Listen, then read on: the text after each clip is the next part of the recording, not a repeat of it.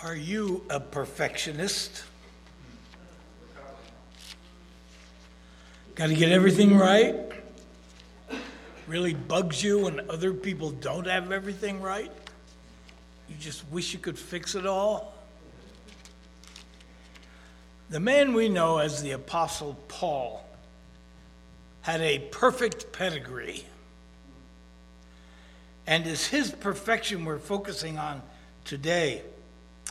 Listen as he describes it in Philippians chapter 3, verse 4 and 5 and 6. And if anyone else has reason to be confident in the flesh, I have more.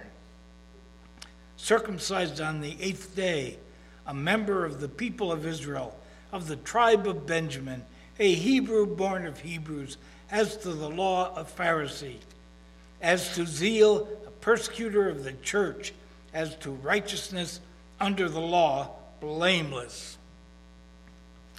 And I'm the oldest of 4, and that makes me better. Oh, that's me, I'm sorry.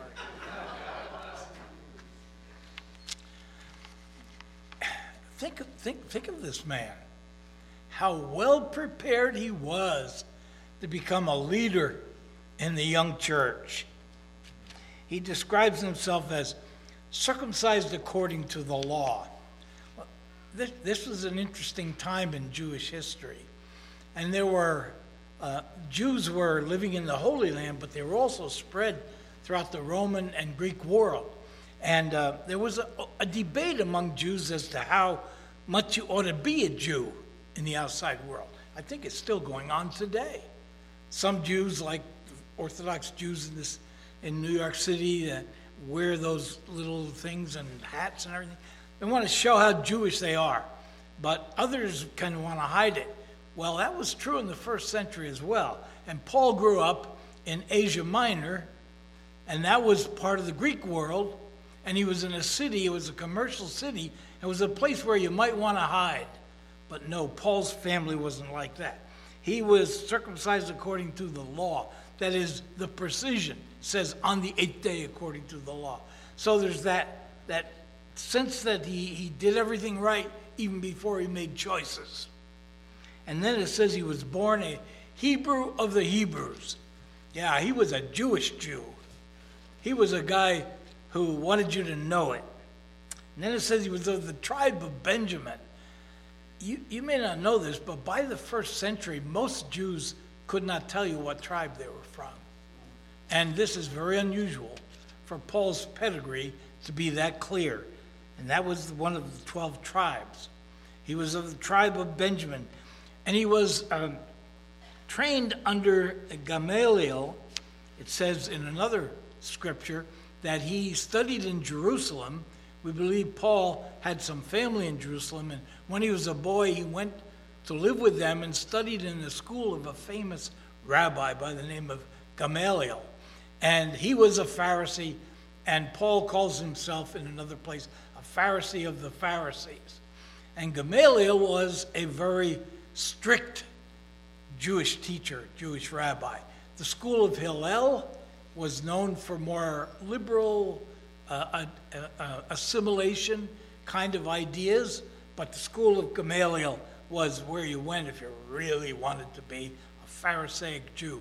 And Pharisee means I keep all the laws. The Pharisees were so precise about this that they had what they call fences. And the fence is, well, don't do this because the law you might break is over here, but if you stop here, you're not going to get close to breaking the law. So all of these fences were set up so that you could really, really, really be a Pharisee. So he calls himself a Pharisee of the Pharisees. And that means his parents and grandparents were also in that tradition. And this meant that he was very zealous for his Judaism, but he was just not keeping the law. We read about him that he was an activist, that he promoted Judaism to others. He was like an evangelist. And then when this church got started, he didn't want to see that happen because that was a false teaching. And so he got letters from official people that allowed him to go in and break up Christian meetings and stuff. As a young Pharisee, that's what he did. And he was brought up in a Gentile society in Tarsus. And in that Gentile society, he really expressed his Pharisaism. So this is the Apostle Paul. Ironically, at one point in his life, remember he was being arrested, and he said, I demand my rights as a Roman citizen. Now, there were not many Jews who were Roman citizens. Roman citizenship meant you were a citizen of the city of Rome, which was also the empire, but people who lived in other parts of the world weren't Roman citizens unless they had done something or their family had done something. Apparently, Paul's family, even though they were very strict Pharisaic Jews, had done something that was very honorable and noteworthy, and they were given honorary citizenship of Rome. And Paul had that. Man, how perfect can you be? And he said, if I have all of these things, that gives me confidence in the flesh. So, as far as his flesh was concerned, he had every reason to be confident that he was on the right side. He was a perfectionist, and when he looked at himself, he said, pretty good work. And that's the Apostle Paul. Now, if there's ever a person prepared for God to use him, that's the man. But he was too perfect. He was too perfect for God to use. So he had to have a meltdown. He had to experience a meltdown, which fits into our series that we're talking about now, biblical meltdowns. Some of the meltdowns we looked at were kind of people falling apart, maybe destructive meltdowns. But in Paul's case, this was a constructive meltdown. It had to happen for him to be useful for the Lord. And we're going to read about the experience in Acts chapter 9 of how this meltdown came to Paul. He describes it, Luke describes it in the book of Acts at length, but then Paul later on in his sermons talked about this incident as well. So we're going to read from Acts chapter 9, beginning verse 1.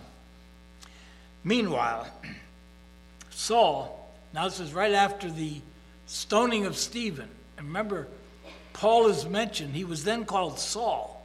His name was changed when he became a Christian.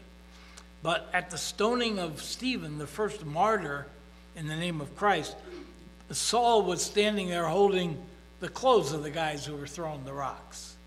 And he was there rejoicing in that martyrdom of Stephen. Meanwhile, Saul, still breathing threats and murder against the disciples of the Lord, went to the high priest and asked him for letters to the synagogues at Damascus. Damascus is way up there in Syria. That was hundreds of miles away. But he wanted to be he had heard the church was opening up in Damascus, and he wanted to stamp that out. So he got letters that gave him authority, and so that if he found any who belonged to the way, men or women, he might bring them bound to Jerusalem. He had the authority to do that. And he was perfectly equipped to do that because he was Mr. Pharisee. If anybody stopped him and questioned him, he's also a Roman citizen. This man had it all. Now, verse 3. As he was going along and approaching Damascus, suddenly a light from heaven flashed around him. He fell to the ground. He heard a voice saying to him, Saul, Saul, why do you persecute me? And he said, Who are you, Lord? The reply came, I am Jesus, whom you are persecuting. I'm persecuting these people. But the voice said, I am Jesus. I'm the one you're persecuting. But get up and enter the city, and you will be told what you are to do. Paul, he was helpless. The man who had it all couldn't help himself. The men who were traveling with him, verse 7, stood speechless because they heard the voice but saw no one. So they heard, but they didn't see the great light. So the great light only affected Saul. Verse 8, Saul got up from the ground, and though his eyes were opened, he could see nothing. He was blind. So they led him by the hand. This is the man who had everything. This is the guy who had it all together, and he was dependent on others to lead him, and they brought him into Damascus. 3 days he was without sight. He neither ate nor drank. This was not going to be a quick cure.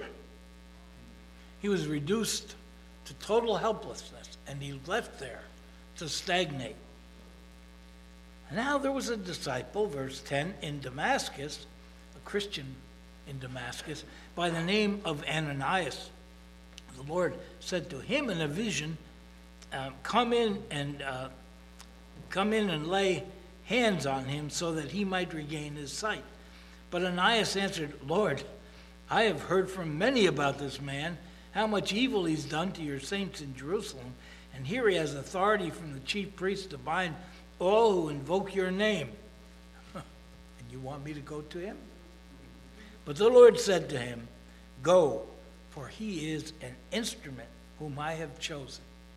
This helpless, blind, blubbering guy who totally lost his appetite, he was going to be an instrument of God, chosen, to bring my name before Gentiles and kings and before the people of Israel. I myself will show him how much he must suffer for my name's sake. So he's not going to just restore everything. He's going to have to go through a lot of things. He answered, and let's look at verse 11. The Lord said to him, get up and go to the street called Straight. The Lord speaking to Ananias. And at the house of Judas, look for a man of Tarsus named Saul. At this moment he is praying, and he has seen, I've got some messed up language here, so I'm going to just have to, and I can't read that. And so verse 18, and immediately something like scales, let me read verse 17. So Ananias went, entered the house, he laid his hands on Saul and said, Brother Saul, the Lord Jesus who appeared to you on your way here has sent me so that you may regain your sight and be filled with the Holy Spirit. And immediately, something like scales, note the emphasis on how physical this is, how real, how tangible. Something like scales fell from his eyes and his sight was restored. Then he got up and was baptized, almost like it happened right away. And after taking some food, he regained his strength. For several days he was with the disciples of Damascus. See, there's that time of healing, of restoration that had to come, because he was reduced to total helplessness. And verse 20, immediately he began to proclaim Jesus in the synagogue, saying, he is the Son of God. We read that after that, he went to Jerusalem, but the people in Jerusalem, the church, they were afraid of him. And then he went into Arabia, into the desert, for a time of continual curing and healing, which may have lasted about 3 years. So Paul's restoration after the meltdown, whatever God was going to now turn him into, took some time. There's no immediate miracle, though the sight was an immediate miracle. Now let's go back to the Bible passage we started with in Philippians chapter 3, and we'll read a few more verses. If anyone else has reason to be confident in the flesh, I have more, circumcised on the 8th day, a member of the people of Israel, of the tribe of Benjamin, a Hebrew, born of Hebrews, as to the law of Pharisee, as to zeal, a persecutor of the church, as to righteousness under the law, blameless. Now going on. Yet, whatever gains I had, all my perfectionism, whatever gains I had, these I have come to regard as loss because of Christ. More than that, I regard everything as lost because of the surpassing value of knowing Christ Jesus my Lord.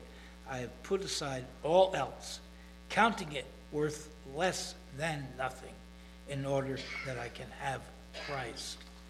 Notice, he talks about in verse 7, whatever gains I had to regard as loss. Verse 8, he builds on that. Everything, I counted everything as loss. There's nothing I could take credit for. And then that final verse ups the ante even farther. I have put aside all else, counting it worth less than nothing, in order that I can have Christ. Now I got to tell you, that phrase, less than nothing, is a polite translation.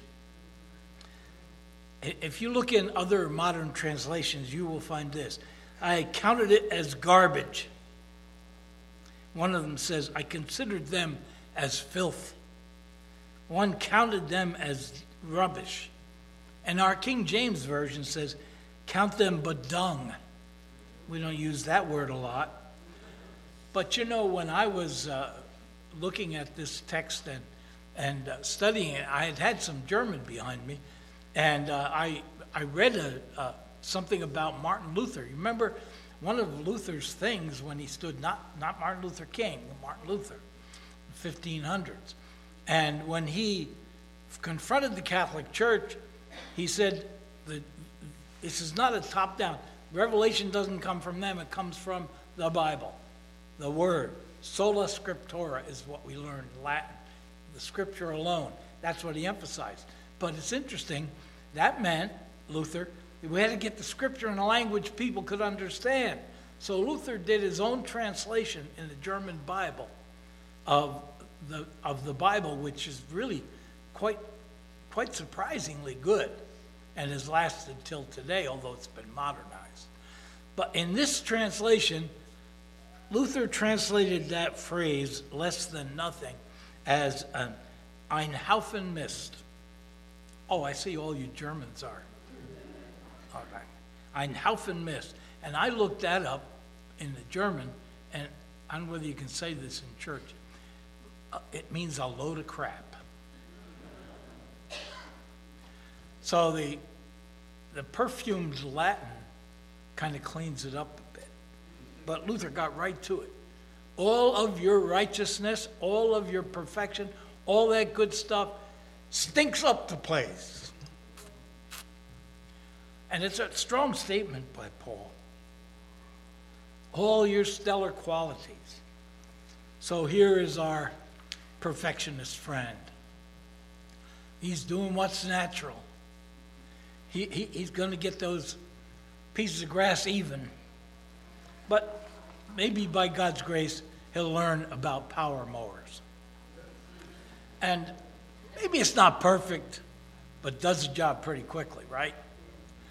Now, we used to, for 45 years or so, we owned a home on Sierra Madre Boulevard, and our front yard was presentable.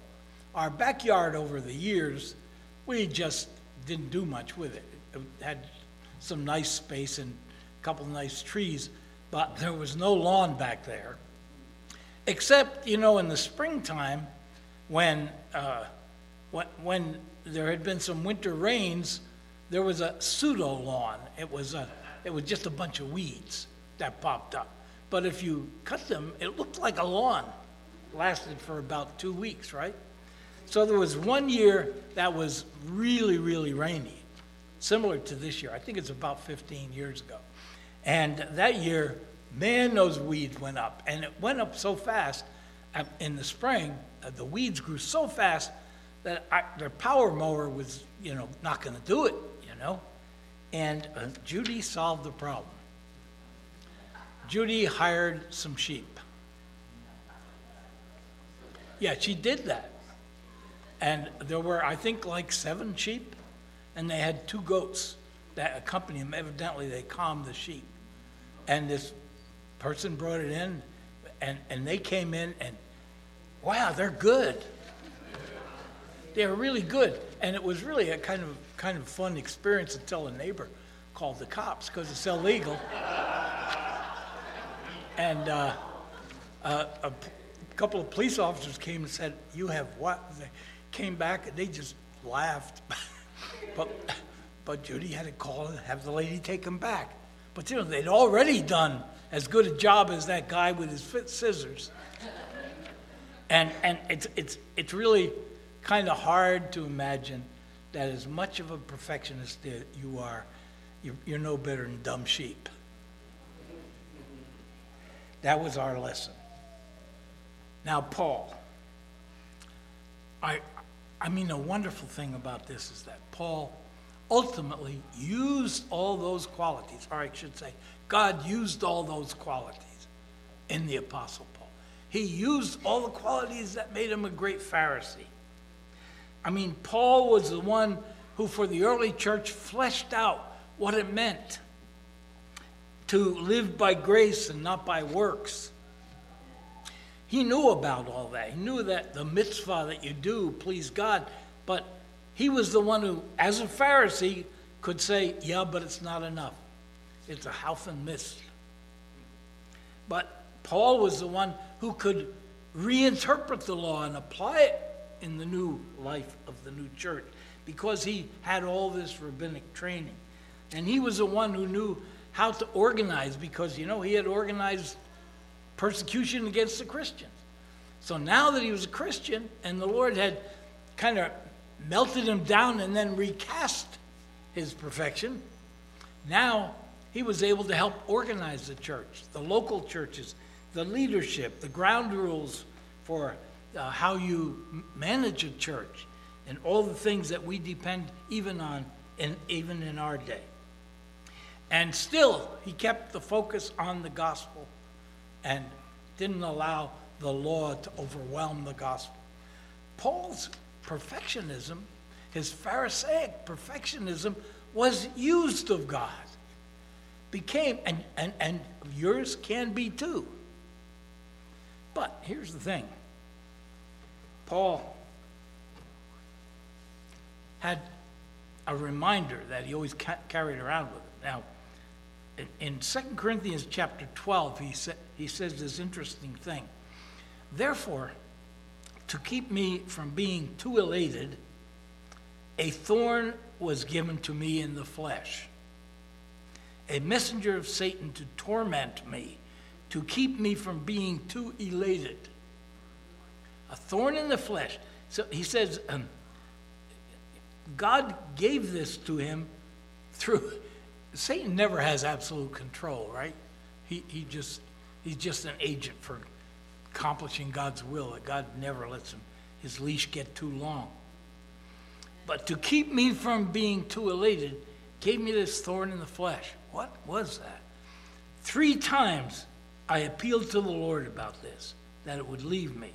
Some people say it proves he was married. I don't think so. But he said to me, the Lord said to Paul, my grace is sufficient for you, for power is made perfect in weakness. In Galatians, in chapter 4, verse 13, he says, this is Paul's letter to the Galatians, you know that it was because of a physical infirmity. So now the thorn in the flesh is a physical infirmity that I first announced the gospel to you. Though my condition put you to a test, you did not scorn or despise me. So there was something about Paul's thorn in the flesh that made people kind of pull away from him. But you welcomed me as an angel of God, as Christ Jesus. What has become of the goodwill you felt? For I testify that had it been possible, you would have torn out your eyes and given them to me. Well, why is that the example he used?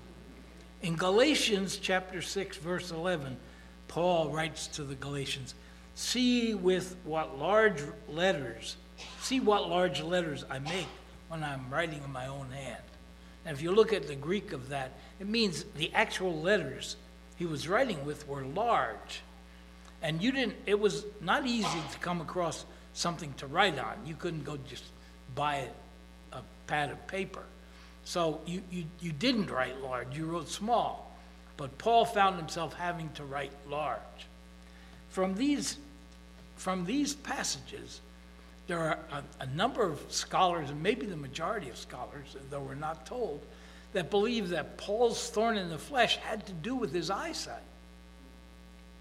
And that maybe there was a leftover, not quite healed about Paul. Maybe he had an eye injury that connected with that vision, or maybe subsequent, but there was something about his ability to see that was his thorn in the flesh. And for him, that was a reminder of how the Lord brought him down. It's interesting to study this, and we don't have all the answers. But what about you? Is there some thorn in the flesh that kind of you wish you could get rid of? No, that's not a thorn. Yeah, maybe it is. A lady called me cold this week. I don't know who she was. She just said, dialed the church phone and said, I've been bothered by something. And she said, I have something in my past. I know the Lord's forgiven me. But people gossip about it. And that really bothers me. And we talked about it a little bit, never got into what was bothering her. She went out of her way to tell me that it was not something that hurt other people. So she wanted, I didn't ask a lot of questions, but it was the gossiping that kept it alive in her mind. And I had just been studying this, and so I said, that sounds a little bit like the Apostle Paul, that thorn in the flesh that he had, And she says, yeah, when it comes up, I feel guilty all over again. Oh, that really kind of resonated with me. I said, maybe that's the experience that the Lord has given to us. And I suggested to her that maybe the gossip is a thorn in your flesh that the Lord allows to be there so that you don't forget how much you owe to him and how wonderful that forgiveness is. If God thought perfectionist Paul needed a thorn in the flesh, maybe perfectionist you do as well. And yet, your perfectionism, which if you don't rein it in, it can drive you crazy. You can become obsessive, compulsive, and you can just lock yourself into a little box and nothing is right in your life. That happens to people. But if you can see your perfectionism as a gift from God, and then you allow him to melt you down, he may be able to use you the way he used the Apostle Paul. And he may be able to use your perfectionism. But as long as you're depending on your perfectionism, it'll never lead you anywhere. It's just a pile of junk. When you allow him, when you learn to depend on him, then all of that can be transformed, melted, poured into new containers, and made into something that God can use. Ultimately, there's only one perfectionist, and that's God. Until we realize that, we're not ready to use the gifts he's given to us. So, if there's kind of a meltdown feeling in your life now, don't fight it. It may be the work of the Lord. Open yourself. Don't say, yes, Lord, but I have this and this and this. None of that works. None of that works. You got to be totally helpless. Totally helpless. And then the Lord begins to lift you up. Let's bow. Our Father, we thank you for this example of greatness that can become greatness against you unless your grace takes over. Thank you for Paul, all he did. He's a gift to the whole church of all time, and we praise you for him. But this is our day, Lord. We don't want to stand in the way. with ourselves, with our confidence in the flesh. Help us, Lord, to submit whatever it takes to get to the place where our self-aggrandizement gives way to our praise of you, and then shine through us in any way you want. Thank you, Lord. In Jesus' name, amen.